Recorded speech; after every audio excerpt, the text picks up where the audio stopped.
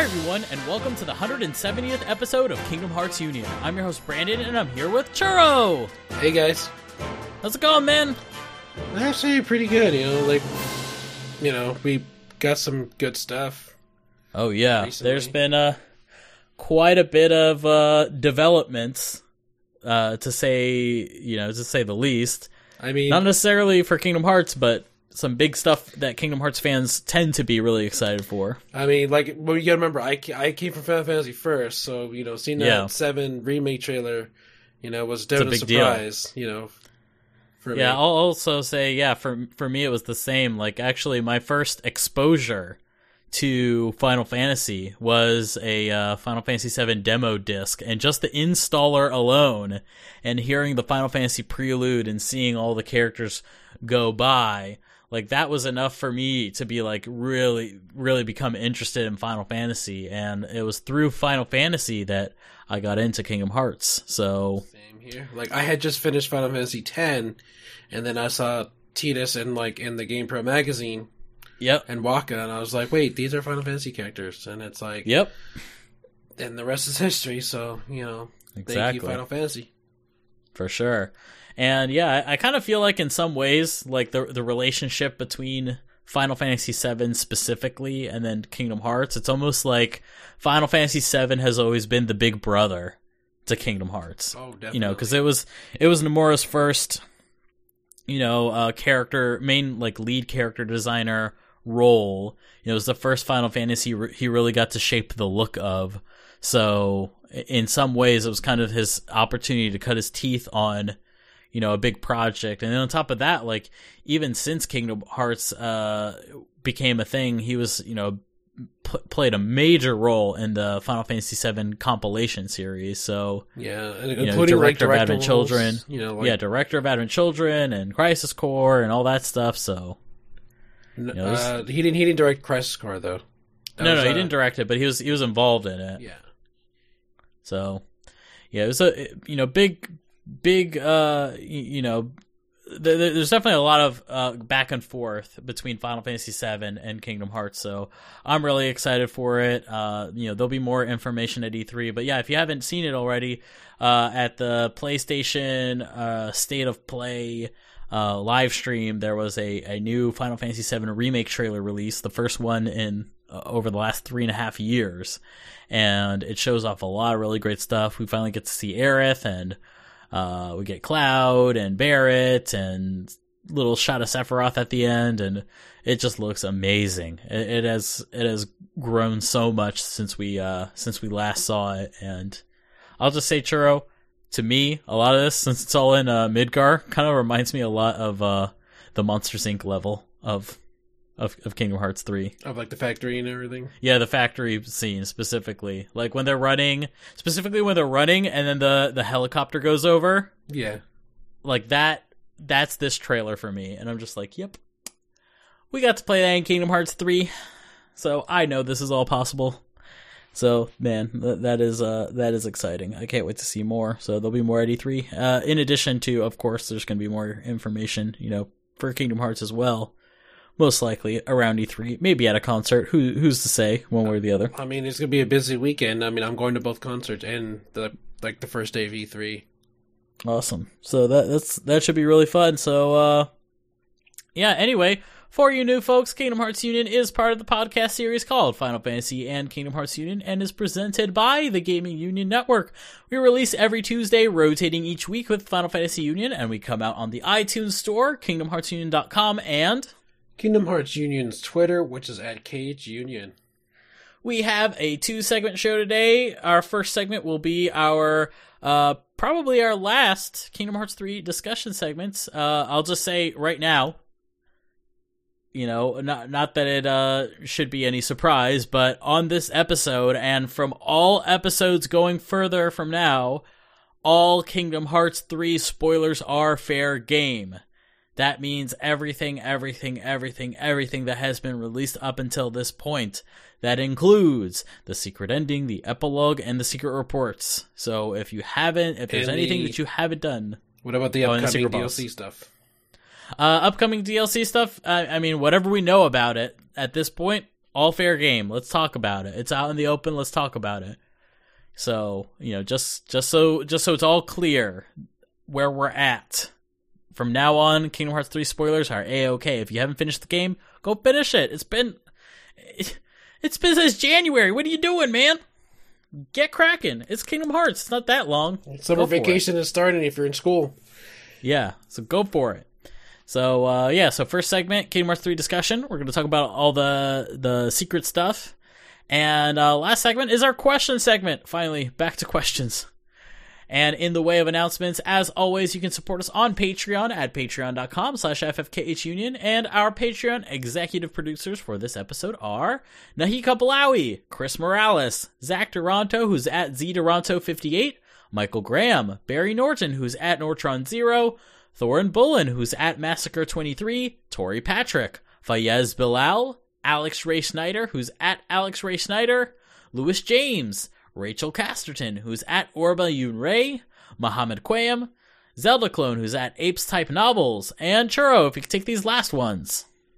We got Darren Matthews at Doomster73, Joseph Robertson at Pokemon Trainer J, Alex and Rachel Troutman, who is at Akira Namejin, Keith Field at The Mighty Keith, Billy Jackson at _Billy Jackson, Miles Ribbons, Ishbel Al-Ayala at Red Peppers, Rod Porter at Scorekeeper T1, David Calro, Tobias Cappy at the Tobias Kepi, Vita Nitas, and Yannick Nod at Giannick Nod. And be a part of the show. Send us your questions to khuquestions@gmail.com. And hey, if you have any questions that are spoilery, feel free to ask them now, because from now on, we're all spoiler okay, so ask them. And in the way of the deep dive stream will continue at Twitch TV /KH Union. And the next Kingdom Hearts 3 stream will be May 17th at 8 p.m. Eastern Time. I'll be playing San Francisco, the Big Hero 6 world, finally. So we're getting close, little by little, to the end of the game. So the Kingdom Hearts 3 stream, it's almost over, but it's going to be great, and there's going to be a lot to talk about.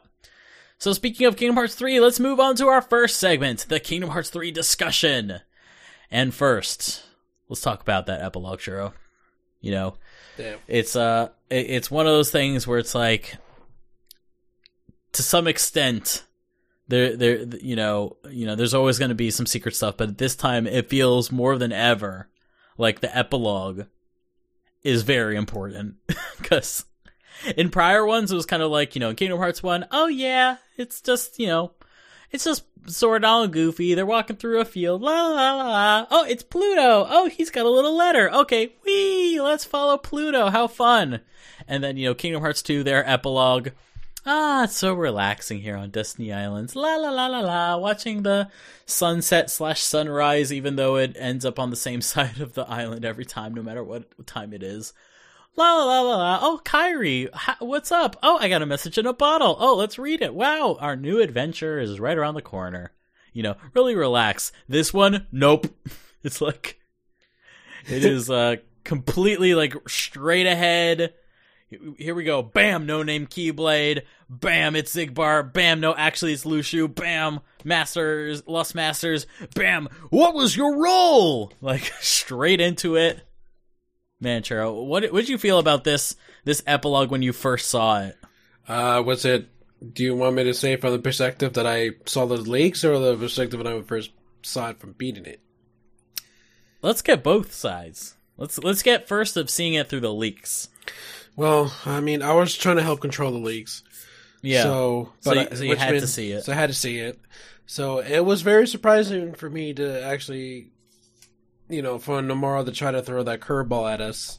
Yeah. By having, Xigbar be Lushu. Yep. All along. So I thought it was a good, good reveal for it. So yeah. I think, like, when you really think about it, it makes sense. Because, like, ever since Xigbar was revealed in Kingdom Hearts 2, Nomura's always said, you gotta watch out for this guy. Watch out for this guy. He there's something about him that's a little bit different. It's very interesting. He happens to know quite a lot about Keyblade wielders, and quite a lot about the Keyblade wielders of the past, so I think it makes sense. Yep. And he was always. I mean, if you notice in Birth by Sleep, Xigbar was always, wanted his own Keyblade. So it's like he always had, something about him that, because like you don't really hear much from people saying that they wanted their, their own Keyblade. No, and it's like, wait, how do you know about the Keyblade of all people? Yeah, and why you, this random guy in Ansem the Wise's castle? Why do you care so much about the Keyblade? Yeah, it seems like if you go back to the Ansem reports from even the original Kingdom Hearts, when Mickey was meeting with Ansem the Wise, he didn't know what the Keyblade was. He was surprised by it. That was something new to him. So why the hell does Xigbar or Braig at this time? What does he want a Keyblade? What does he know about it? Yeah, then he had when he was ranting to Master Xehanort about getting hurt, he said this wasn't part of the deal, to get a Keyblade. So it's like, it's like what's his motive? What's his true motive? And then there's that one scene with young Xehanort in the beginning of was it at the end? Oh, at the end of was it? It was one of the newest secret endings they added. Yeah, where they're inside the room at the secret laboratory, and then Xigbar talks to young Xehanort about. Maybe you didn't really lose your memories. Yeah, so basically he kind of knew things that other people didn't. Yeah, he did. He definitely was aware of a lot of things. So yeah, so it makes sense that this is Lu Shu, and as he says in the epilogue, and he also goes on later to elaborate on in the secret reports. He's lived countless lives. Lives that could fill many volumes of books. He's gone on through the ages. As the Master of Masters asked him to do. Go on and pass on this Keyblade and let it pass on master to master, so I can continue to witness the future as it unfolds. With the all-seeing eye that is in the Keyblade. So. It is interesting. And then what's most interesting is that by the end of this, he's like, and now my role is finally complete. After all these years of passing down the Keyblade of No Name, he's done passing down No Name. Now it's back to him again. Now it's back to him. And he's got the box.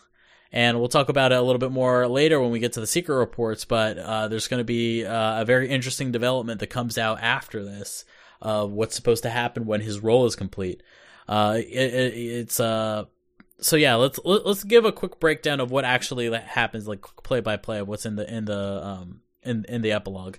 So first things first, we're in the Keyblade graveyard. The No Name Keyblade is whirling through the air and smashes into the ground. Then Xigbar picks it up. Here's my thing about it. Yeah. Because you know how, when Keyblade wielders, die, yes, do their Keyblades automatically go back to the Keyblade graveyard? I don't know. It's unclear how it ended up there. My guess is that maybe somehow it was ejected out of Kingdom Hearts. Yeah, because when it was ejected out of Kingdom Hearts, it landed in the Keyblade graveyard because that's where Kingdom Hearts was. But I don't think so, because if you think about it, why was Ericus's Keyblade at Destiny Islands? Because the one thing I was wondering is Xehanort used it for the first part of the final battle. Then in the actual final battle, he's using the Keyblade. He uses the Keyblade, yeah. And then after that, you don't see No Name again and then he rides off to the afterlife with Ericus, and then the Keyblade just twirls, like you said. It starts by twirling, and then just lands there. Yeah. So I don't know if Xigbar is summoned it back. Yeah. Because. It could have been. Since Xehanort passed away, basically maybe the ownership goes right back to him. Yeah, it could be. That would make sense. or maybe he always had that ownership, and was always able to summon it back if he wanted to, but he just sort of let him do it because he's playing out his role. He's playing the role of watching, because that's his role. So yeah, it could be one of those things. It could just been that once he died, it was ejected out of Kingdom Hearts and it just ended up back in the Keyblade Graveyard because that's where Kingdom Hearts first appeared, was in the Keyblade Graveyard. But yeah. At the very least, it's unclear. We don't know exactly what happened, but at the very least, what we do know is what's at least how Lucio describes it as is that Xehanort died, so he gets the Keyblade back. Yeah, okay. That's the main thing. So so twirls, lands on the ground, he picks it up, and then is like, "Yep, my role's finally done." And then these portals appear, and out of the portals, crossing through time and space, here come the Lost Masters. 4 of the 5 apprentices of the Master of Masters. So we got Ira, we got I forget most of their names. Envy, Garlua. Gula, and then you have Aced. Aced, yes. So Envy, Gula, Aced, and Ira. So that's 4 of them, and then Lucio. And then they're saying like, "Wait, are you Lucio? Really?" Like, "Yep. I've been going through my life, passing on my heart, from person to person, and yeah, I've lived more lives than." That would fill up a bunch of tomes, but like, yeah, it's me. Under all this, it's still me. And then Aced is like, "What is your role? You tell us." And then he's like, "All right, well, I hope you like long stories." Well, before that, he mentions that Ava didn't make it. Oh yeah, Ava didn't make it. And so then they're like, "Wait, did Ava not make it? What happened? Did you like leave her out of this?" I'm like, "No, she's already completed her role." Which, if you think about it, at least the role that we know Ava to have was to make the dandelions and pass them on. And her main, the main idea, and we'll get into it a little bit more later, but was to pass the dandelions on, quote unquote, into the next world. Like, that was her thing, was that the world was going to end, and she's got to take the Keyblade wielders of the past and pass them on into the next world. And that's kind of her role. So, maybe that has something to do with it. We'll definitely be getting into that kind of discussion a little bit more once we get to the secret reports and after we've done the secret ending. But there's going to be some interesting things to talk about. But I think once that's done, then he's like, "Oh yeah, it's I hope you like long stories," which I'll just say I did also watch the Japanese version of this just to see how much of this is just localization. The Japanese version of the line more closely translates to this was like nagai hanashi ni naru, which would mean like, well, it's going to be a long story. So it's not exactly the exact same line, but he's basically like, well, sit down because this is gonna take a while to explain what happened. You also forget, guess who's watching them? Oh yes, so that's the next part.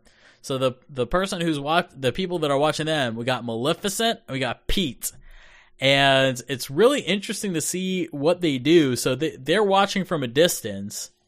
And then she sort of leaves. Yeah, and you gotta remember, they've been searching for that the entire game. They've been searching for that box the whole time. And then Pete sort of like clenches his fist, and it's almost like they gave up. At least that's what I read from it, was like, ugh, never mind, let's give up. That's what it felt like. Well, he wanted to, right before the Keyblade, graveyard scene, they go back to Twilight Town, and and Pete wanted to give up. Yeah, and that was the last we saw of them, and then here they are in the Keyblade Graveyard watching over Lucio and the other foretellers. But they realize, well, I think he clenched his fist because he knows that they're close, but the thing is that you have five... They can't move in on it. Yeah, they have 5 really powerful Keyblade wielders. Exactly. They're not going to touch it. Not, at least not then. So they found the box, but it's like, well, now what do we do? Like, we're not going to go up against all those guys. Well, they just got to keep their distance and wait for the. Yeah, I mean, they have to keep waiting. It's kind of like in Kingdom Hearts 2, when they were looking at Castle, the world that never was. Yeah, like they wanted to acquire it, but they let Sora, and his friends be the ones to stop them first. So more likely they're going to be the ones that's going to probably have Sora deal with them, and then they're just going to swoop. What I really like about this though is that, like you said, ever since Kingdom Hearts 2, the role of Maleficent and Pete has definitely been getting hyped up and hyped up and hyped up. And I would say in Kingdom Hearts 3, even stronger, based on their absence. Because they're kind of like underestimating her, because Sora kind of gets that kind of like arrogance where he's like, oh, I beat you once already, I can do it again if I wanted to. But it's like, here you have in Kingdom Hearts 2 where you constantly fight Pete in different Disney worlds, and then but then at the same time they still don't take Maleficent seriously. Then you have her quote unquote sacrifice, at the very end of the game to allow Sora to go ahead. And on top of that, like, you can see, like, through all of this stuff, through Union Cross and through all of Kingdom Hearts 3, while she's not acting, you can definitely see she's preparing. Like, she's setting stuff up. So at some point, there's going to be a day of reckoning where Maleficent comes out, and it's not going to be easy. And not only that, it's actually building up in Union Cross, at least in the Japanese version. Yep. Because basically that's where the whole time travel thing gets mixed into, when she actually goes too far in the past, and she ends up contacting a mysterious voice who calls themselves Darkness. Yep. So it's gonna be interesting. Like, she's setting something up, and it's taking longer than maybe she expects, and it's gonna involve her waiting a bit because she can't make her move now. Well, sometimes patience is a virtue. Exactly. It's slow and steady wins the race, as they say. So, and I'll also say, like, going way, way back before even Kingdom Hearts came out, like, the original final villain of Kingdom Hearts was always supposed to be Maleficent, and it was only through, talking with Sakaguchi, the original creator of Final Fantasy, that he says that, make it more like Final Fantasy, try to expand this, make this a little bit more complex. It was through that Ansem got created, to be an even stronger villain than Maleficent. So, maybe somehow, some way, Maleficent is being set up to be a kind of more of an ultimate villain for Kingdom Hearts, maybe, in the distant future. Who knows? You can remember that she kind of got arrogant as well, like, in the very first Kingdom Hearts game, because for sure. Here you have, she's a very powerful, sorceress, and, and she was the leader of all the Disney villains, and then when Riku being possessed by Ansem unlocks her heart with the Keyblade, then she becomes a dragon, and then after that she just, she gets defeated. So basically, it's what Riku, while being possessed, says, after all this time, she was the one being used. Yep. So it just shows that, even she has her own weaknesses as well, especially her own arrogance and her own ego.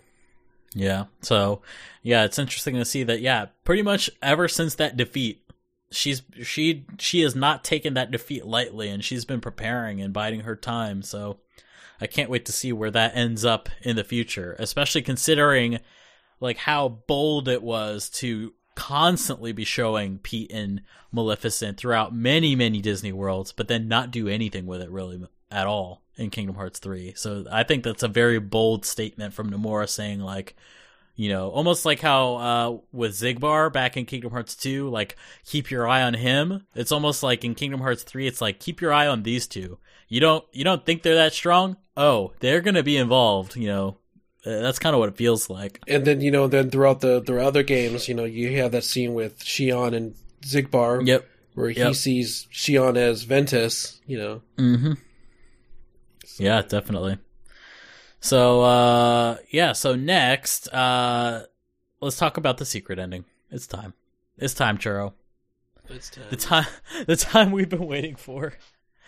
So, I've talked about this a few times on the podcast, and I've talked with Nichiro about this for a while. So I think we can pretty much breeze through this pretty quickly because it's kind of well-trodden ground. But just to give like our quick summary of it, so Sora wakes up in Shibuya of all places, which was very surprising. Very, very surprising. Ends up in Shibuya of all places, and is basically real world Japan. Then we later see Riku. He's in Shinjuku, and then on the tower, Tokyo Metropolitan Government Building, as in like modeled after the real one in Japan. Here's flippin' Yozora, like the game character from Toy Story, the toy box. What? And then finally, Master of Masters doing a heart shape at the moon, and it's like, what? It's like, what did we just saw? Can you say that again? It's like, what just happened? Exactly.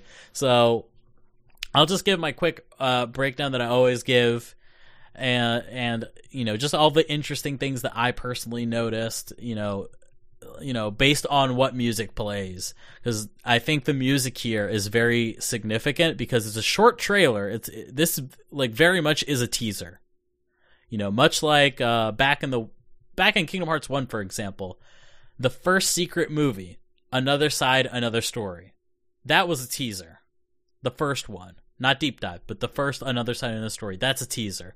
If you go back to Kingdom Hearts 2, the Sunset Horizons secret ending, not the Birth by Sleep one, but the one before that, the one that released with Kingdom Hearts 2, that's a teaser. That's what this is. What we are seeing here is a teaser. So, so we get a lot of music, very densely packed. I always start with the second song in the explanation because the second song in there is straight from Another Side, Another Story, Deep Dive. And it's very interesting that this song plays because this particular part of the song only plays in Another Side, in that song that was from Kingdom Hearts Final Mix. That song only appears in 2 other places in the entire series. Only twice. And both of them are very interesting. First one is obviously Another Side, Another Story, Deep Dive, which bears a lot of visual similarities to this one in the fact that this is a dark city. We're being set up with this whole situation. You got a character on top of a building, like Riku was. Dark, nighttime, just rained apparently because there's puddles on the ground. A lot of visual similarities to Deep Dive. The second one, based on just us talking about the epilogue, is also very interesting. The other time the song plays, it's when you fight Braig in Birth by Sleep as Aqua. Like, what? The guy that's Lushu now? Yep. So that's an interesting tie. Third song that plays, you got your obvious rip-off version of the Versus 13, theme, Psalmnus. Oh yeah. Very, very shameless. Everybody catches that one. Mm-hmm. And this is basically Nomura's second chance. We all know that so far. Doesn't matter what he says in the Ultimania. It doesn't matter. Yeah, it doesn't matter what he says in the Ultimania. It's pretty obvious that this is the case.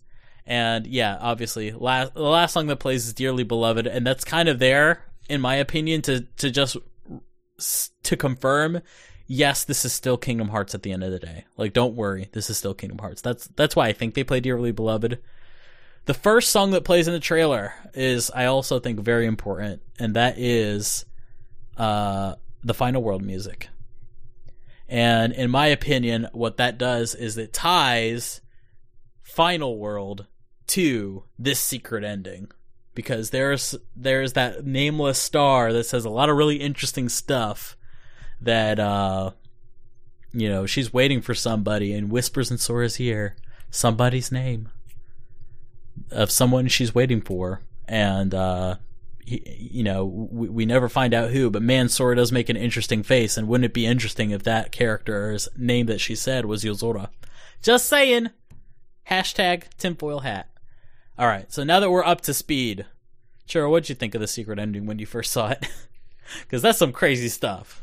Well, considering I saw it in the leaks too as well, I was just like, what is going on? Like, because like I said, there's no context. Like even context. There's no context either way. But like, yeah, no context either way, really. But like when you see, like when I saw, because you gotta remember, I didn't see Yozora, at all, because I never played the game yet. So it's like seeing Yozora there, I was like, who's this guy? He looks like Riku, but I just saw Riku. Yep. So I was like, okay, so we're going with this then. And then I was like, okay, so are they? Because my first instinct was the world ends with you, obviously. Yeah. Another game Nomura had his hand in as well. And on top of that, in the Shibuya area, the building that is in real world Japan is the 109 building. 109, it's kind of like a fashion mall that's in Shibuya, very popular. It's the 104 building in this, and that's the same change that they make in The World Ends With You. So I'm totally with you there. Like, it's very clearly, at least somewhat tight, has kinds of hints that could tie it to The World Ends With You. But according to Nomura in the Ultimania, no, it's definitely not that. So that's interesting. So since you saw this first, what was your experience like when you played Toy Story? When I played Toy Story and you saw the commercial with Yozora, then you actually go to the world, I was like, now it's starting to put two and two together. Yeah, for sure. So that's interesting. So very interesting that they went this route, teasing the secret ending in the middle of the game in Toy Story, in one of the most popular worlds in the game. Just straight up going there and teasing Yozora right in the middle of it. And they don't hold back. They talk about him a lot. Yeah. And I will say, though, there is one interesting line that was cut from the final game that you heard when you played the demo, and it's Rex naming the other two party members. That line was cut from the final game. So the other two party members that help Yozora are Magia and Aegis.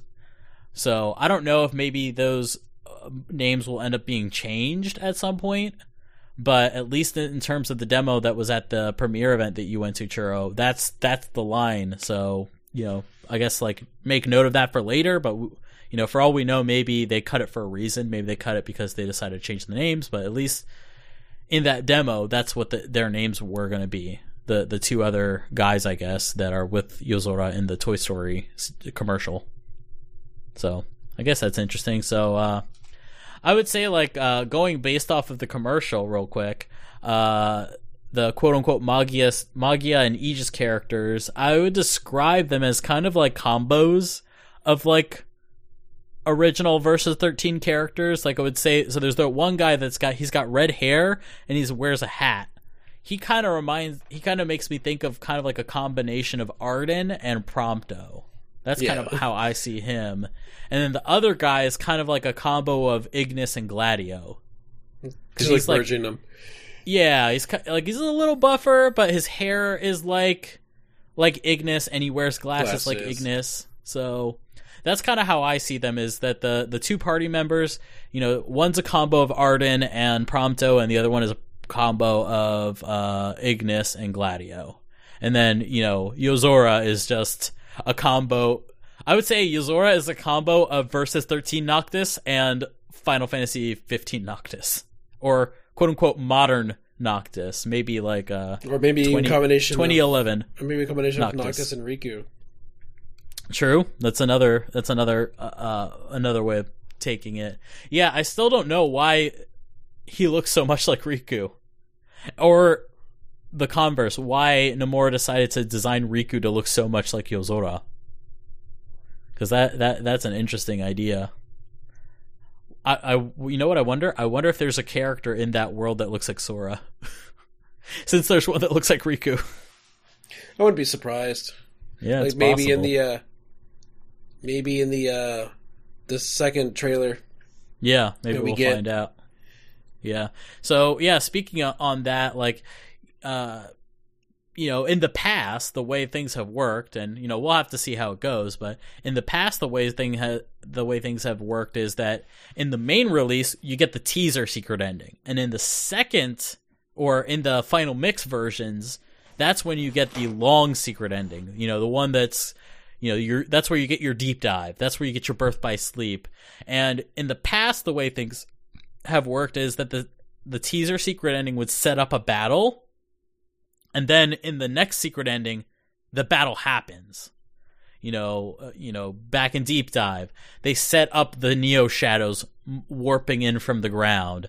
They in Birth by Sleep, you see the shadowy figure walking in the distance, and the three Keyblade wielders pick up their Keyblades to do battle. And then in the next secret ending, the battle starts immediately. So, the only thing, though, is in this one, I don't necessarily see a battle being set up here at all.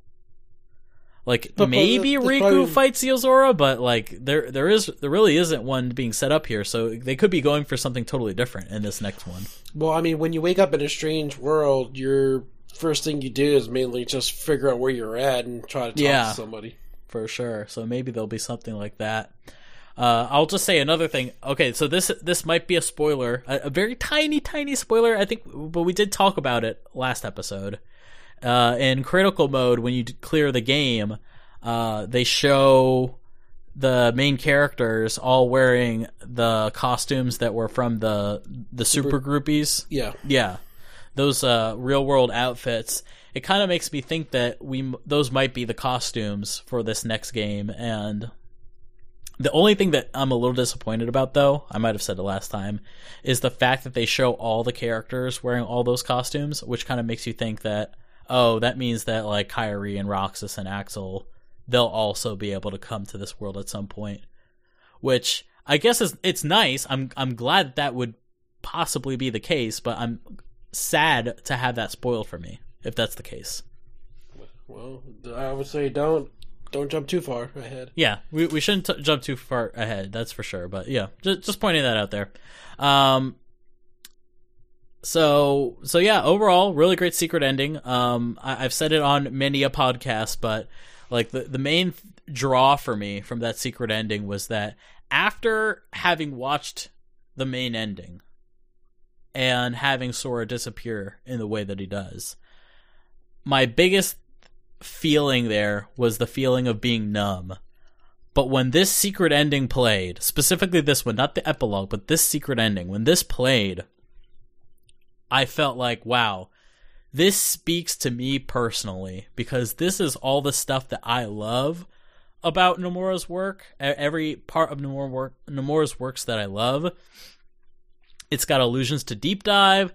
It's got allusions to Final Fantasy Versus 13. I was waiting for that for so long, and to have the possibility that Nomura could revisit his ideas his way with that story and do it through Kingdom Hearts, that's awesome to me. And I hinted at it before, but the possibility of this being tied to the whole Final World thing, and potentially being tied to the Nameless Star, again, star, Nameless Star, a lot of people that were waiting for Final Fantasy Versus 13 and got Final Fantasy 15, you'll remember the fact that they changed Luna. They changed they changed the character of Stella and recreated a new love interest for Noctis, called her Luna meaning moon and Stella meaning star, and they had her character completely rewritten, and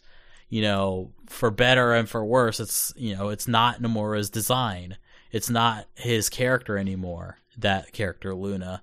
So having the possibility of maybe Nomura getting to revisit Stella, that to me is something I'm really excited about, because I was so excited to see Stella as a character.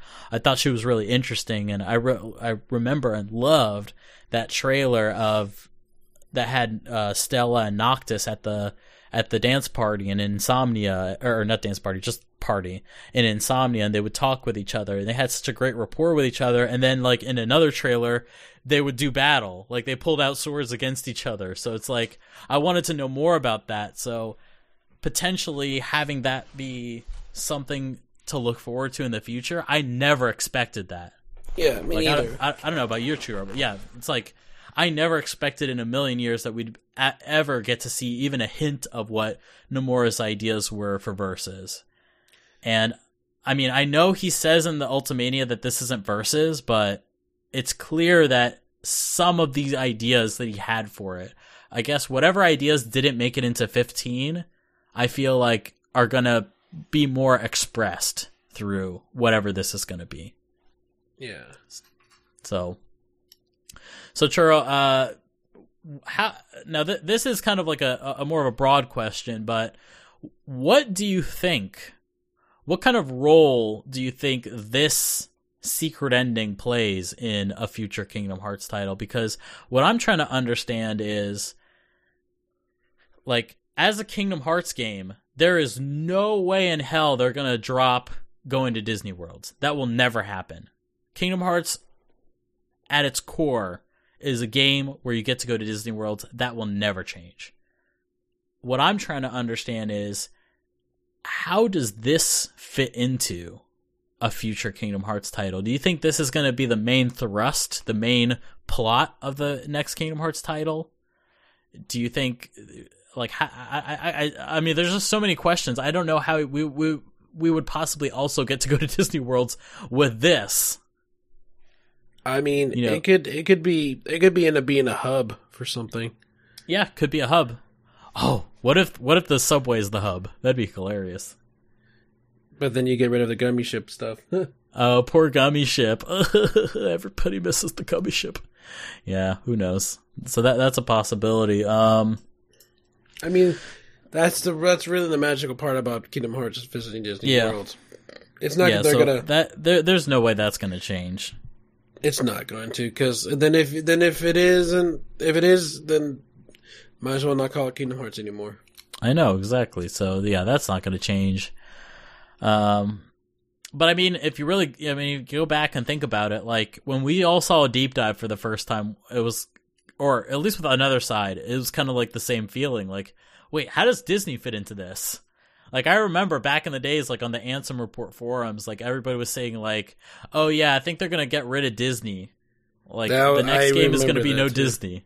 Yeah, they used to say that. In the atmosphere of the secret ending, all dark, cloudy, gloomy. Like, how does the Disney fit in? Even after we got to literally see Mickey at the end of the trailer. It's like, how did Disney fit into this? Is it just going to be main story now? And then people are like, Mickey's evil. Yeah, Mickey's evil now. That's hilarious. I mean, it's kind of like the same thing with the Birth by Sleep secret ending. If you look at that, how does Disney fit into this? That's always the question.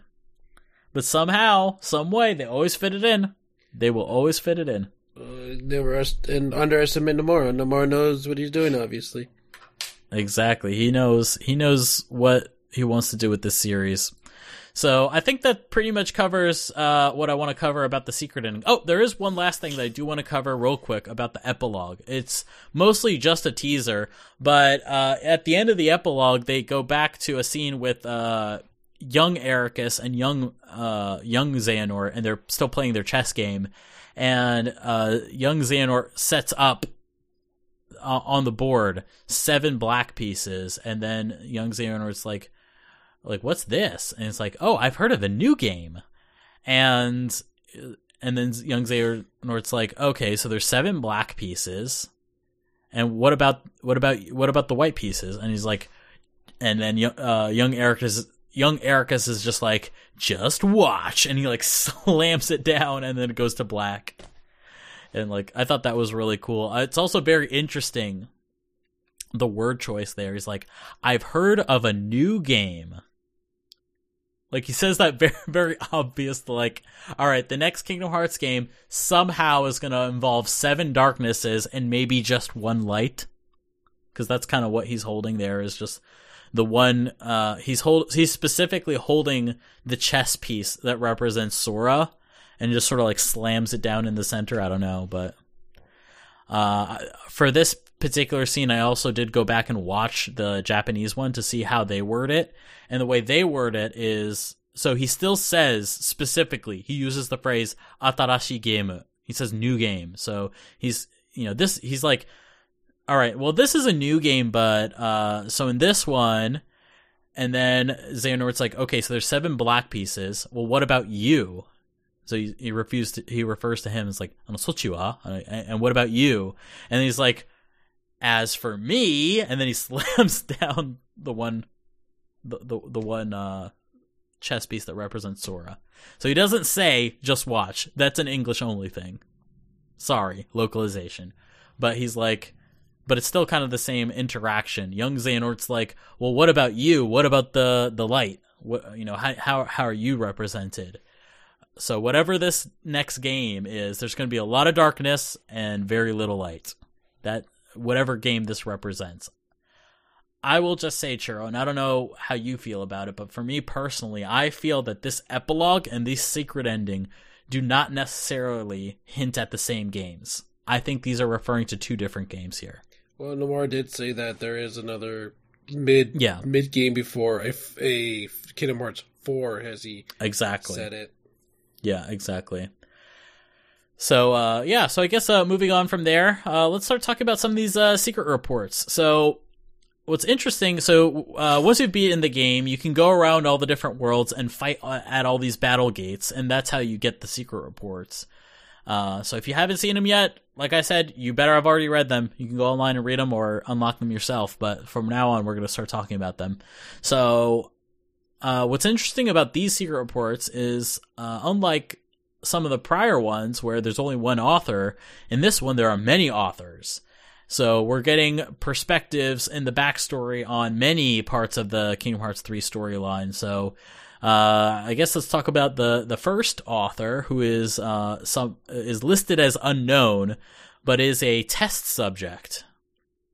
And she basically is writing from her own perspective of how she's like, wait, I'm alive. I just awoke in a cell alone until the researchers came with their tests prodding to try to uncover my identity. So she's got amnesia. All she can remember is that she had 4 friends and a key. And that's all her memories. And they only refer to her as X. And in later journal or later report entries, she's listed as Subject X, and her only solace in this experience is occasionally being visited by 2 boys. But then one day, a man comes to take her from this prison, and she couldn't see his face, didn't know who he was, but all she remembers is this man had an eye patch. And even now, she says, years on, I feel no closer to understanding who I am or what I am. And her last line, may my heart be my guiding key. Now, it is very strongly hinted at that this is Ava, going based off of the epilogue. Lushu says specifically that, Ava, she's already fulfilled her role. And then straight up, whoever this girl is that's in this cell, by the way, they reveal she's a girl later. Whoever this person is that is in this cell, specifically states that, whoever came here to take me from this cell was a man wearing an eye patch. And if you think about it, this is in Ansem the Wise's castle. Like, who's got free reign of the castle? The guards, the researchers. Braig's one of them. So, if he's got free reign of that castle, it definitely sounds like that was him. So, and then on top of that, like, why is this Ava? Well, she refers to the concept of 4 friends. Okay, well, that's the other the other masters, the other lost masters. And then the key. Well, that's probably No Name, or it could be any other key. It could be the Keyblade. Just, she's got a Keyblade. Everybody's got Keyblades. It could be any key. So, there's a lot of hints that this might be Ava.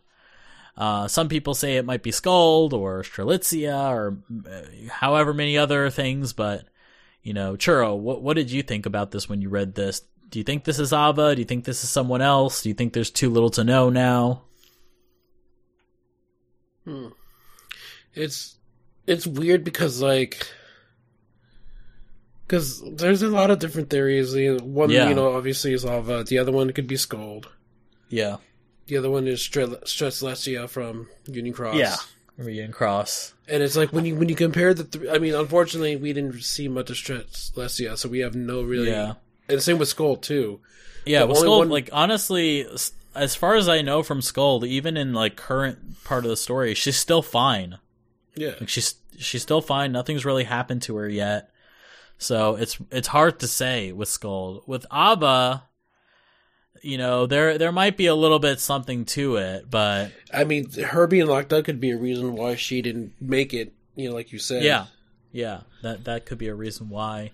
It's also interesting to say that that this is written by whoever this is. That she wrote this herself, and she wrote this years after she was freed from the cell by presumably Luxu. So she's somehow existing somewhere else, and she's recalling her time in the prison cell, or not prison cell, but in the cell, and she wrote down. Because especially without her memories, because if she didn't have any memories, and she wouldn't never got her memories back. Yeah, and she wouldn't recognize Luxu. Yeah, she wouldn't recognize Luxu. Nope. So yeah, that makes sense. So yeah, I guess moving on from there, the next two secret reports are the next secret report is interesting because it's written by young Xehanort.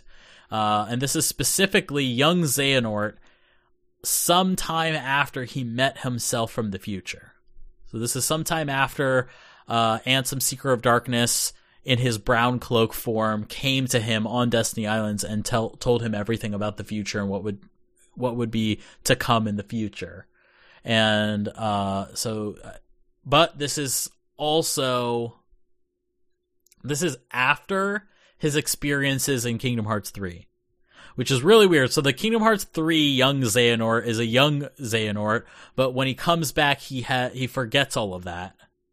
And yeah, it's really weird. But this is a young Xehanort that still knows about being guided from the future and about living on Destiny Island. So he basically says, and also this is listed as his Mark of Mastery journal. So he's currently on his during his Mark of Mastery exam.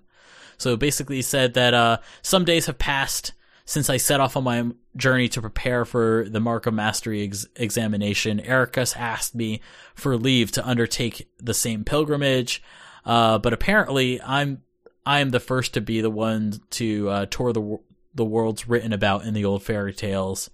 Until a few short years ago, I'd only known about my world, a speck of land surrounded by the sea. But how I dream and yearned of a world beyond, and granted guidance from the future, I left that nest behind. As I treaded the path of my master's side, I came in contact with darkness of many forms. I knew even then, as if by instinct, terrifying as its power was, it could be harnessed, mastered. So a lot of stuff that he's gone through ever since, I guess, returning from his experience in Kingdom Hearts 3. He also goes on to say that Ericus' descent is, of noble origin. He's a blue blood. He's descended from even the first master of master, or the first masters, not master of masters, but the first Keyblade masters. So one of the 5 foretellers is where Ericus' bloodline comes from. That makes it even more interesting. Yeah. So one or two of the foretellers are his parents. And that makes me it's kind of like those old cliché, tropes in anime, where it's like one person of light is the one that's always a descendant of somebody of noble, and then you have Xehanort is probably more of a commoner. Yep. And then basically Xehanort basically goes on to say in this that he will be, even though he's a blue blood, Xehanort will strive to be his peer, his equal. And to do that, he says he must learn to wield the power born from both darkness and light in proper balance. And basically what this sets up is how young Xehanort evolves into Master Xehanort, the one that we know, the bald guy. You know, this is where he sort of like gets the idea that he's going to wield both darkness and light in proper balance. And that's sort of like what old Master Xehanort is always talking about, is this whole concept of balance between dark and light. The next two secret reports are about Subject X and the experiment, and it's written from the perspective of Xehanort, but specifically Xehanort, quote-unquote, Seeker of Darkness. So this is technically Terra Xehanort, after he's reappeared in Radiant Garden, but this is sometime later, after he's already become a scientist and an apprentice of Ansem the Wise. So he's currently conducting experiments on Subject X, or at least related to Subject X. So basically, he says that the subject was found in a central in the central square shortly after dawn. Female, approximately 15 years old. After 7 days of observation, she spoke her first words, but could not provide a name. Subject exhibits signs of profound amnesia and displays concern about which world this is. Her words suggest that she departed her home world with others, though she cannot recall the names of her erstwhile companions. All efforts to explore those memories have met with a rejection response. And then, after his initial experiments on me, Ansem the Wise ceased his research into the heart. His hand stayed by some fear I cannot fathom. Yet, this new subject is like me, devoid of memories. She is a perfect sample upon which to continue my master's work. She too could benefit from it. By traversing the heart, we may have a direct path into memory. I myself have begun to reclaim my lost past, thanks to these very experiments. Who is she? Whence has she come? These are questions no scientist could ignore. And the words she muttered, "May your heart be your guiding key." So yeah, really interesting. Gives you a lot of like backstory into like who Ansem the Wise was like, and you know the fact that he was his research into the heart. We didn't know this, but his test subject was mainly Xehanort to like figure out who he was, and then it seems kind of like something happened too. You know, yeah, because throughout Kingdom Hearts 3, he was, you know, the cutscenes you've seen with him, you know, whether he was with Aqua, then he was with, you know, Ansem, the fake Ansem, and then with the, you know, with Vexen. You know, he's very remorseful of what he's done. Yeah, you know, for sure. So it's almost like he was almost like a tyrant at one point. Yeah, and at some point specifically, he says that he ceased his research into the heart. His hand stayed by some fear I cannot fathom. So I guess when trying to do these experiments into the heart to sort of unlock Xehanort's memories, Ansem discovers something that causes him great fear, and that's why he stops. So I guess that's an interesting idea. Because I'm guessing that great fear was like, because the fake Ansem, you know, told Ansem the Wise, you know, you and your research, you know, like he basically he said all those children you know, experimented on in the name of your research. You know, he's basically guilt tripping them. Exactly. So basically, you know, and then when what you just read from the report itself, you know, all the experiments on Subject X. Yep. So he must have he must have found something that causes, you know, fear. Exactly, you know, within for him. sure. It must have been really truly horrible that what he was conducting. Yeah. From it, and even to this day, we still don't know exactly what it was. Yep, we don't. I mean, it also seems like whatever it was, he still didn't exactly discover Xehanort's true identity either. It didn't seem like I don't think it was that, he discovered that, Xehanort's actually Terra and Xehanort together. I don't think that would have really caused him that much fear. He might have been afraid of Xehanort, but I don't think that necessarily makes all that much sense. The only thing that I could think of is maybe he discovers, he discovers maybe Xehanort, but then also discovers that, oh yeah, Xehanort is going to bring ruin to the world. That's the only thing I could think of, but I think whatever he discovered, this is something that will be addressed later. Because remember, Ansem the Wise has been in the Realm of Darkness twice. Yeah. We only saw him go there from the second time. That was when the machine he had to stop Xemnas' Kingdom Hearts, explodes. But but we didn't see the time where the apprentices sort of threw him in there. Yeah, because remember that cutscene where Ansem the Wise was talking with King Mickey. Yep. And Ansem walks in and tries to tell him about the something he discovered, and he kind of put his foot down, saying, we're not going to do this anymore. Yeah, I guessing exactly. And then basically what created the fake organization is that they just overthrew him and just tossed him in the Realm of Darkness. Exactly, which causes him to want to seek revenge. And that's when he becomes Diz, and that's where we first meet him. So yeah, and the next one, notes on Subject X Excerpt 2. Subject's memories have not returned, and our conversations remain less than lucid.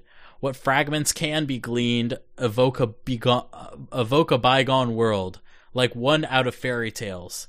As improbable as it seems, the question may not be where she has come from, but when. If she has truly crossed through time, the prospect of probing her heart is all the more compelling. My pilot studies used a handful of subjects. None possessed the fortitude to endure them. Ultimately, all suffered mental collapse. I knew it would be a heavy blow to lose a subject as unique as she.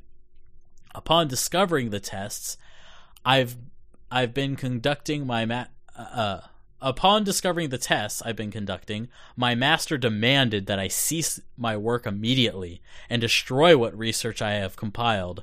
Worse still, he ordered the release of my remaining test subjects. She is gone. Where is Subject X now? And has wise Master Ansem hidden her away? Whatever the case, I will not be deterred. I will take her place as the first subject in the grand experiment to come.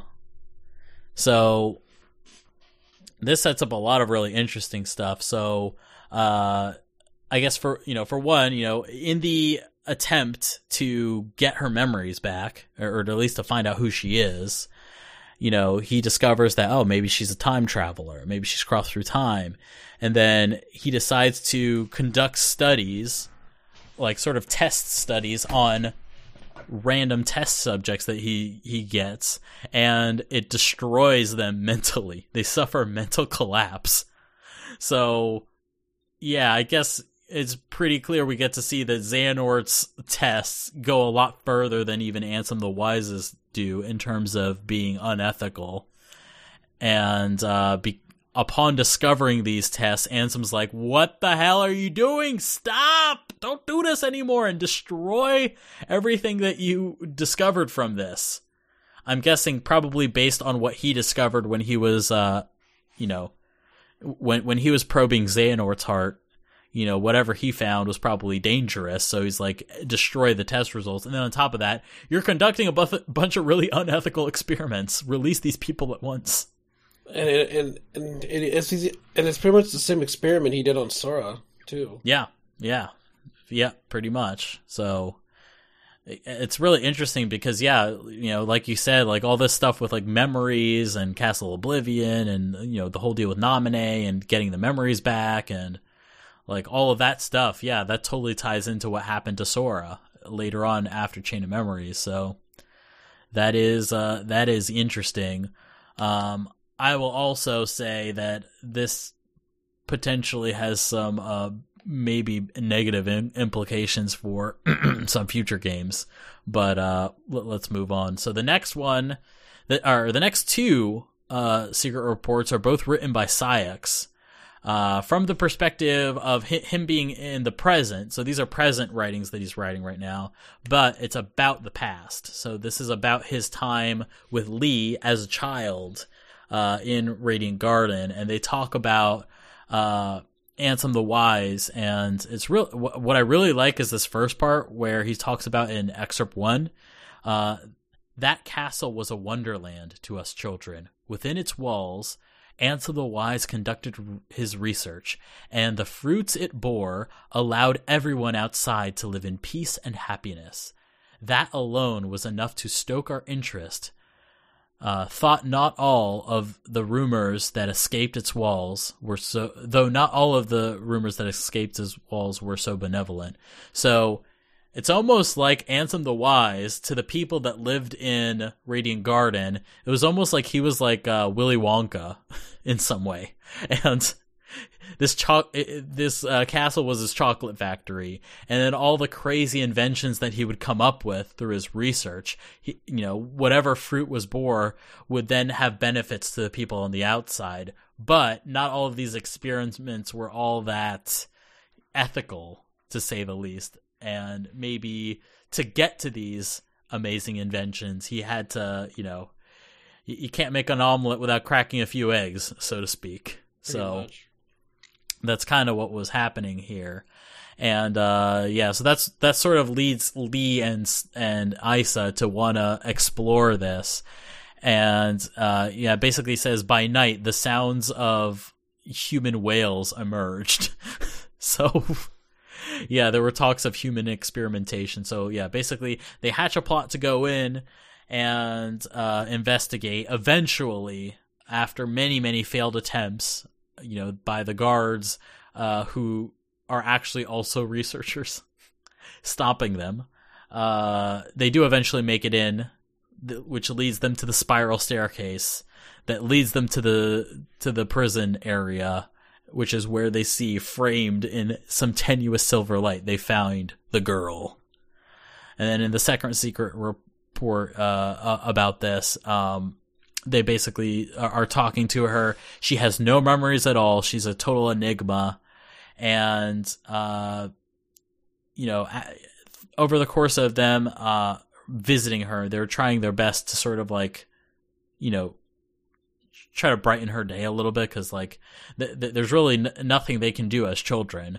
So the best they could do is provide her company every now and then. So they would try to go there to visit her and talk to her.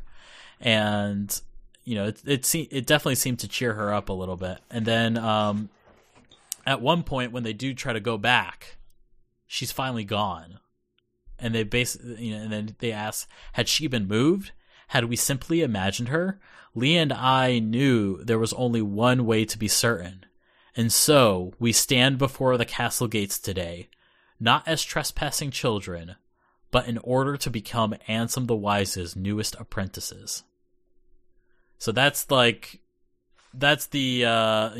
big reveal there, is that they're going in on this day to become apprentices, but we kind of know how that ends up turning out.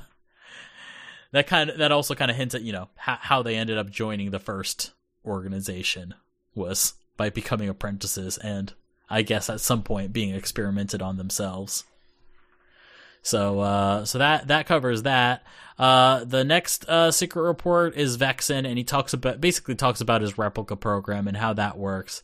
I don't think it really has all that much interesting stuff that we haven't already talked about by talking about the main game.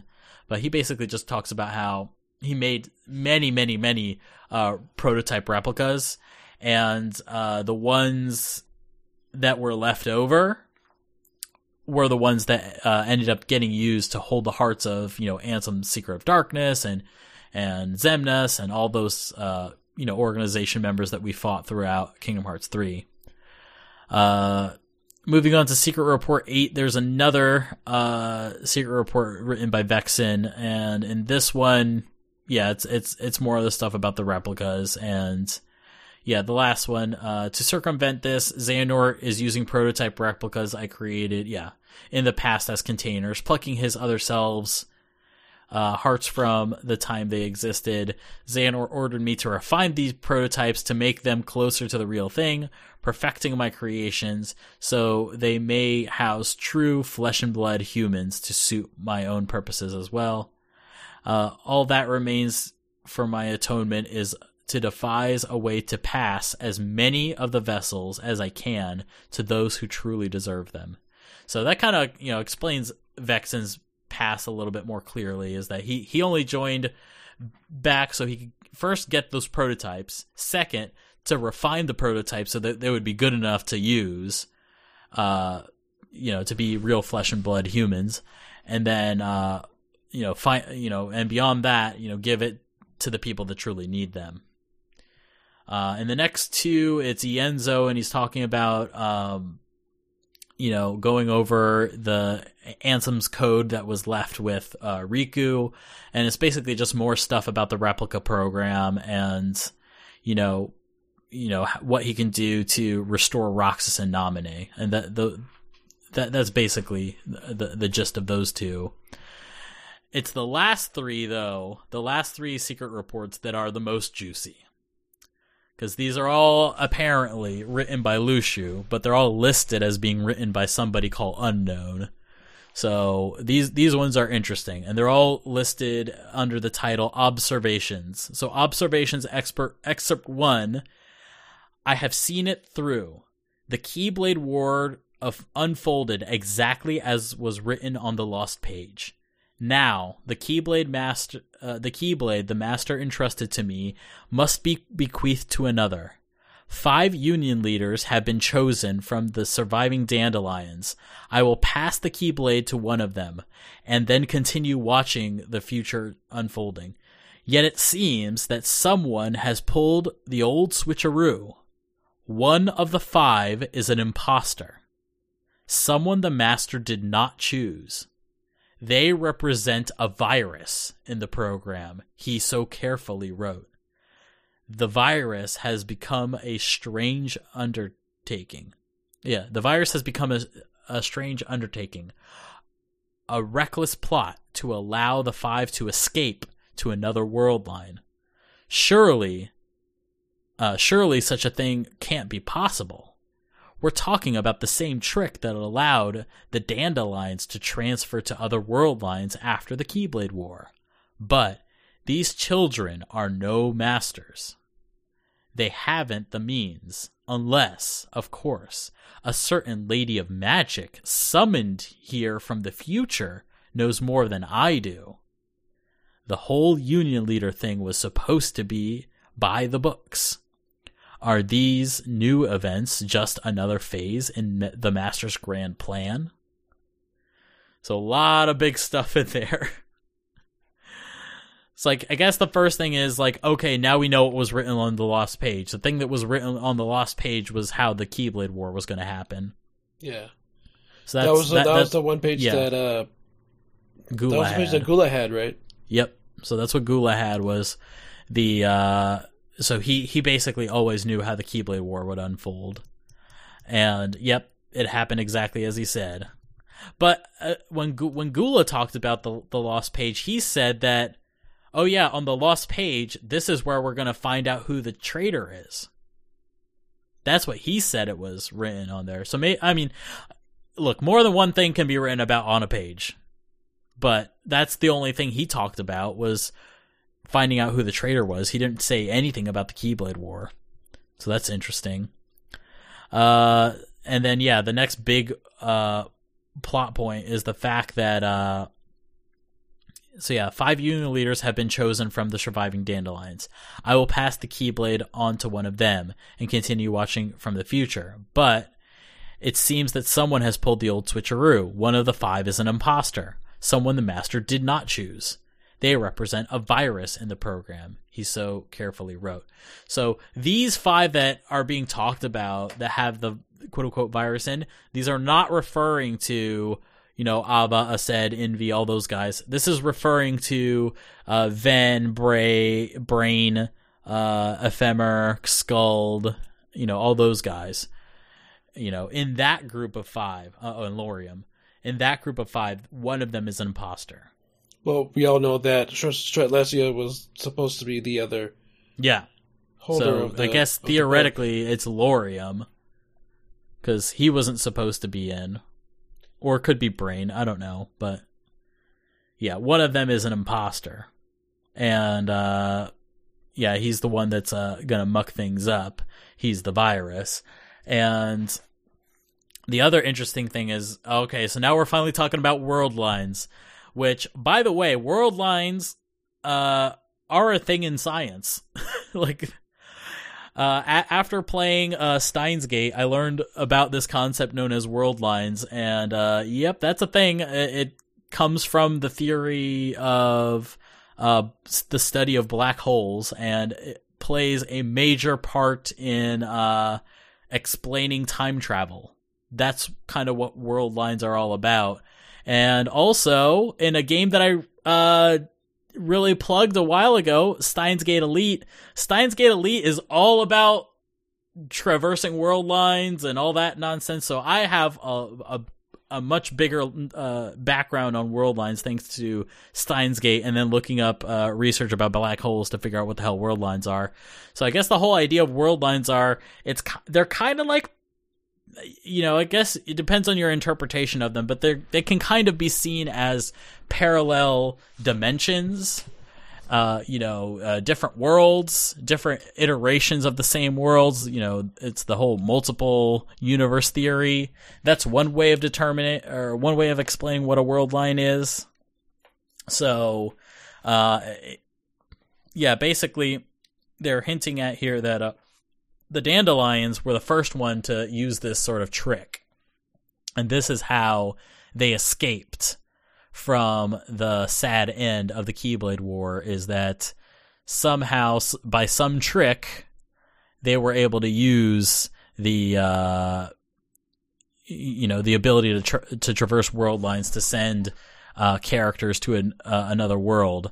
I will also mention that world lines are very directly tied to the concept of time travel. So I'm just saying, you know, I know at some point in one of these secret reports, they mentioned that this came at no small. Oh, it's actually in the next one. Let's move on to that. So in excerpt 2, even on a world line with no Keyblade War, peace is but a dream. In the absence of us and our master, a darkness arrived, one that will surely lead to the world to yet another demise. So yeah, basically he says that, yeah, kind of like I was saying, this whole multiple dimension theory, or multiple universe theory, where things are a little bit different, and like there's a bunch of different iterations, like infinite iterations of the same worlds. And, you know, if you take a world line where the Keyblade War doesn't happen, even then, somehow darkness will arrive and destroy things, just like it happens, in the main world line where the Kingdom Hearts takes place in. You know, doesn't matter. It comes in a different form, but it'll still happen, and the world still gets destroyed. Period. The end. So, amid the chaos, I bequeathed my Keyblade to one of the Union leaders, just as my master instructed. I watched as the 5 were sent to another world line at no small cost, ensuring the line of Keyblade wielders will live on. And now, Keybladeless, I must depart this land to fulfill my final task. This means casting my own body aside and sojourning my heart in vessel after vessel, as many as it takes. But I will continue gazing upon each passing era, one unto the next.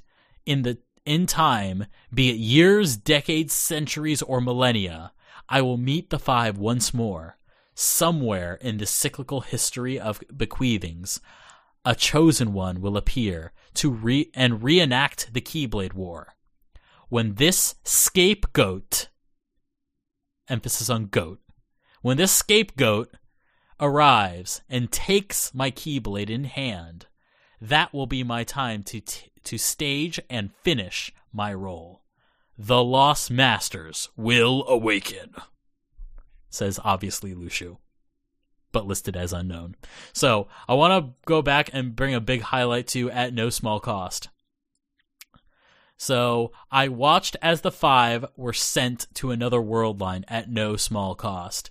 Now, as far as we know, the last time we heard this concept of at no small cost, we heard about the whole idea from, from young Xehanort talking about how there's a cost to the power of waking. And that cost is like you and your life and your existence in this world line, so to speak. And it kind of makes you think. So, since this was Ava's role, maybe it was Ava that used the power of waking to send the 5, the Dandelions, to send them to the other world line. And ensuring the line of Keyblade wielders will live on. And if that is the case, at no small cost, what if what happened to Ava after this is she just ended up, oops, I time traveled. I lost my heart. I'm time traveling, Kingdom Hearts rules. And I end up, oops, I'm in Radiant Garden. Oops, I lost my memory. Oops, I'm Subject X. Oops. Lushu frees me. Oops, I still don't know who I am. Oh, Ava? Yeah, she's already completed her role, says Lushu. This, to me, has some scary implications. Some implications I'm not particularly a fan of, actually, because I think it's kind of maybe cheap writing. But who's another character that we know that did this? Maybe a certain Sora. Using Power of the Waking to save Kairi. And everybody else. And everybody else, pretty much. And, using the Power of Waking at no small cost. Ending up somewhere. Appearing somewhere. With your memories lost. Oh, no! Are you telling me Sora and Shibuya might have amnesia? Say it ain't so. Not again. Nomura, do not do this again. You already had an amnesia game. Don't give us this lame setback again. Churro, do you think we're going to end up in Kingdom Hearts 4 and most of that freaking game is going to be us remembering that we got to go back and save Kairi? Or not save Kairi, go back to see Kairi? Is that what's going to happen here? Did Sora forget everything? What Sora's gonna say that, wait, where am I? And then he's gonna go to a kombini in Japan and they're gonna be like, where am I? I don't know. Who are you? And then they're gonna ask Sora, who are you? Like, I don't know. Who am I? Bum bum bum. Is that gonna be the deep dive of this game? Is that gonna be the second secret movie? Is Sora's gonna reveal you gotta remember what the name of the Kingdom Hearts 3 DLC is called. Remind. Oh no, Churro, don't say that. All right, Churro, if that's the case, I really hope that we remind him by the end of the DLC. There you go. No.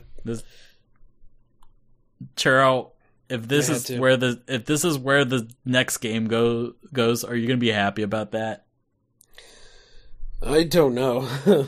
Yeah, because that's a hard pill to swallow. Amnesia as a trope is a hard pill to swallow. Well, you got to remember, we went through time travel first. Yep. Now we have amnesia. But this is Amnesia 2.0 because we had that once in Chain of Memories. Well, I guess it's a good thing that we spent so much time resurrecting Naminé again. Yep. Good thing we had that. They had that plan going. Yep. Oh man. Churro, I think that's where this is going. All right, let's go to the last secret report. It seems this body, this name will be my last. The lives I have lived over the ages could fill volumes, but for now I must focus on what matters most. The Keyblade has been successfully passed down, generation to generation, and it seems a Keyblade master devoted to darkness may finally arise. Until now, I have watched over the course of events from a distance, perhaps the time has come to intervene.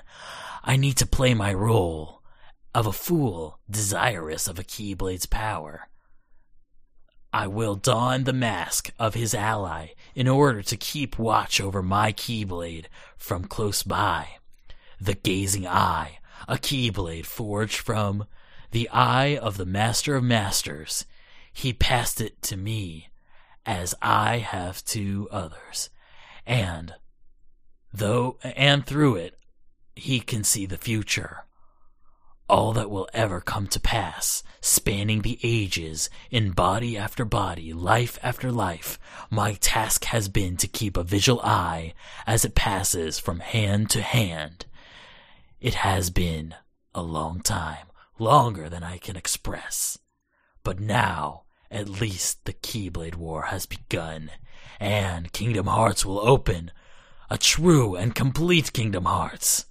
Born of the clash between light and darkness, I will soon be reunited with my old companions, and in that moment, my long vigil will reach its end, and he will return. Bum, bum, bum! So yeah, obviously this is Braig talking about, like, Braig/Luxu talking about, all right, let's befriend Master Xehanort and say that we'll help him if we get his Keyblade after all this nonsense, after he, summons Kingdom Hearts. So that's pretty clear.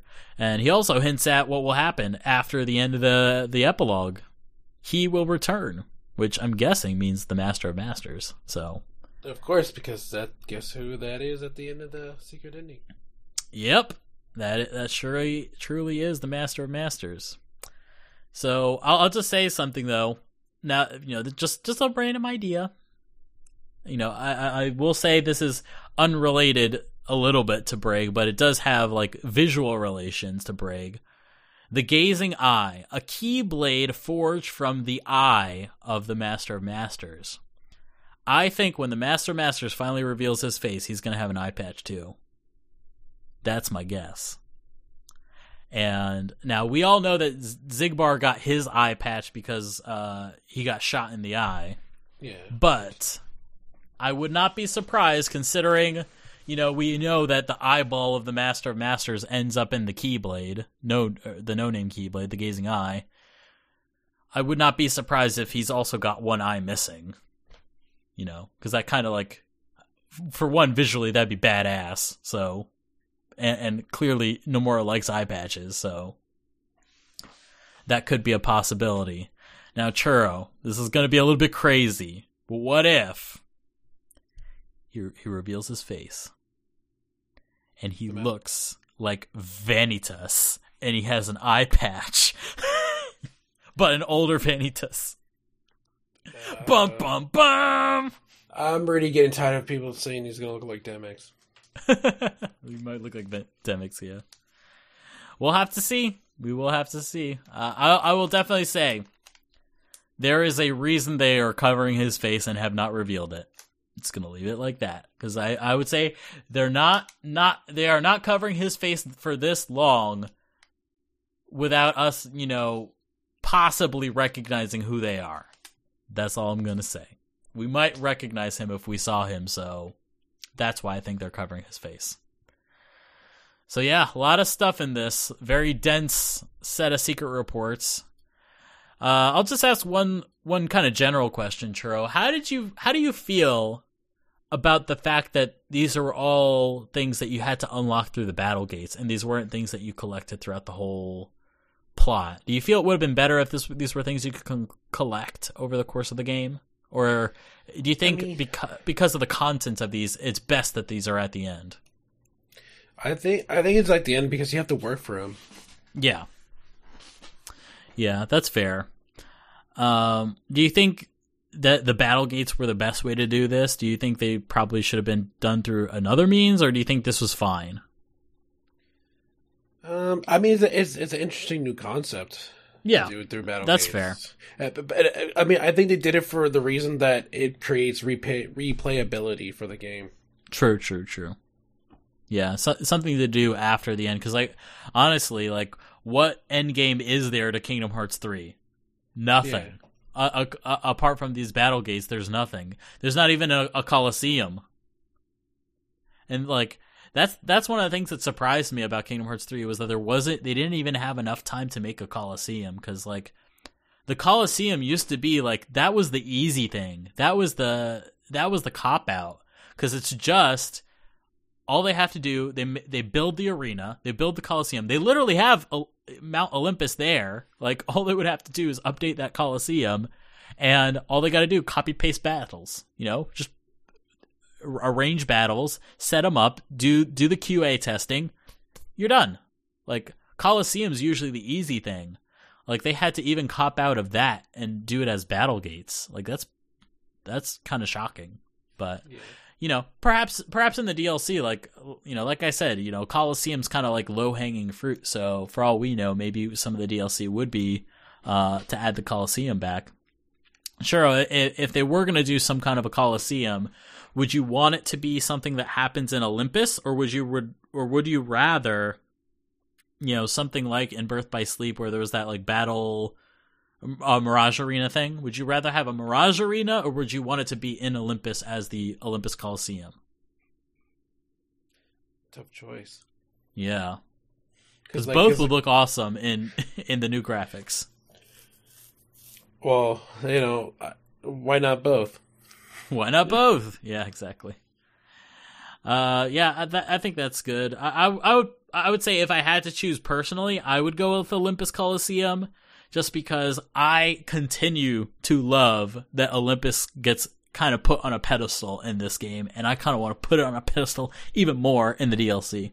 At the very least, just to give us the Colosseum back. And I'm just saying, I remember a certain Sephiroth little battle that we had there in Union Cross where he was like, "You'll see me here again."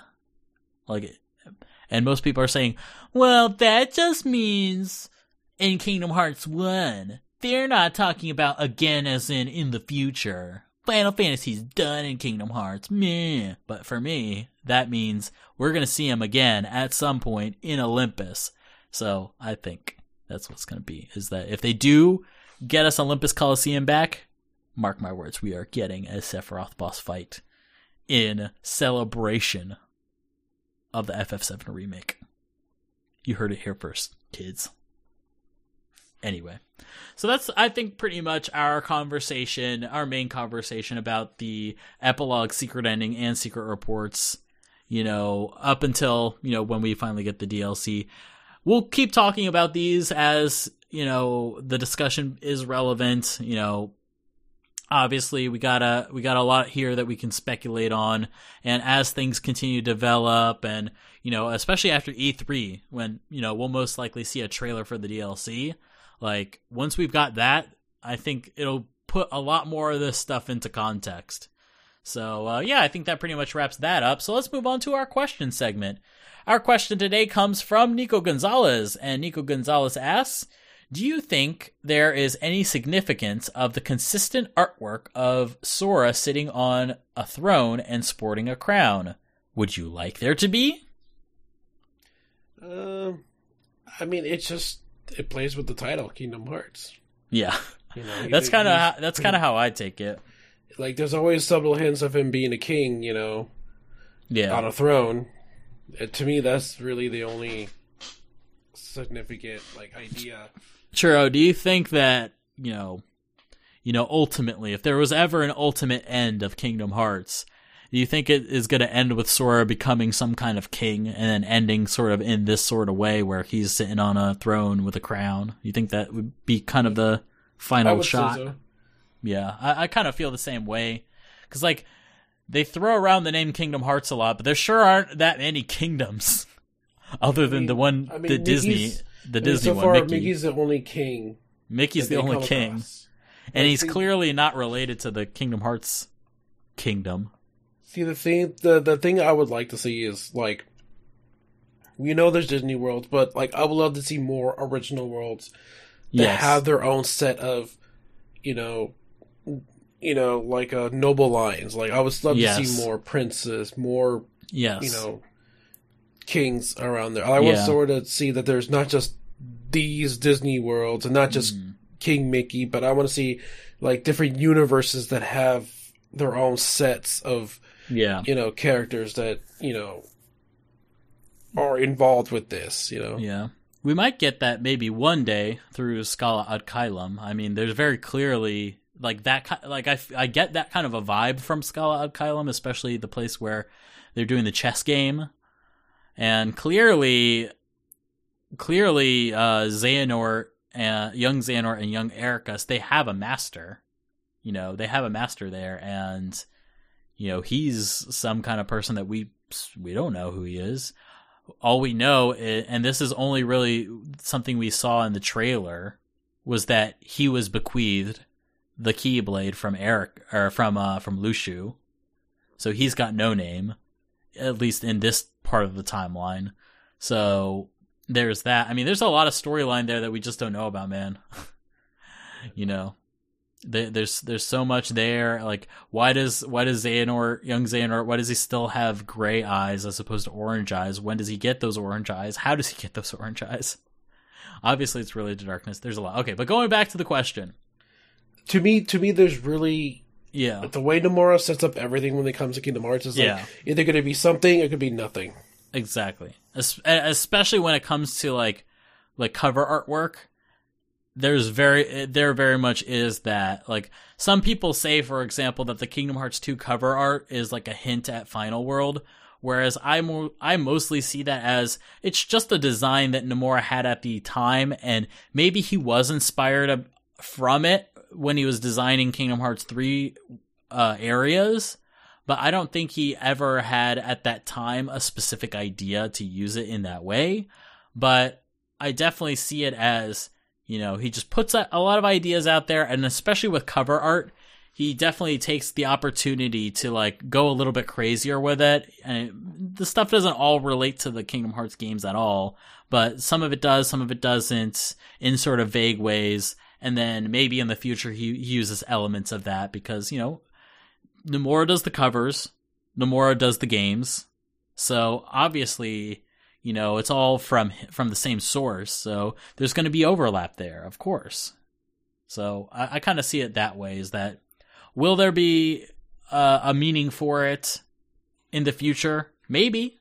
I mean, but maybe not. Maybe it'll always be kind of vague. Or maybe in the future, maybe in the DLC, we'll get the ability to attach a crown to Sora. Kind of like how you could attach mini ears and various things to Aqua in 0.2. Like, I mean, they have that tech. Well, Sora had a crown in Kingdom Hearts 2 Final Mix. Exactly. And I wouldn't be surprised, Turo, if that was a thing in Kingdom Hearts 3 Remind. Maybe for the crazy bosses that are going to make us cry, maybe that's going to be the reward we get from that. Like, who knows? Like, these are all options that are on the table. Like, these are all things that could happen. But will there be story significance? I don't see any story significance for it right now. In the distant future, perhaps. But I see that more of I see it kind of like Naruto becoming the Hokage at the end of Naruto. Like, that was always, from the very beginning, that was kind of like the breaking case of emergency plot point. That was never going to be a mid-story revelation.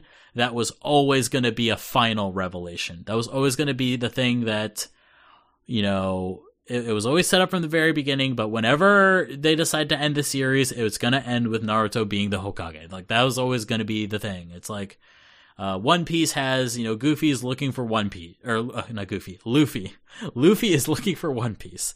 If Luffy ever finds One Piece is done. It's like, that's sort of the thing.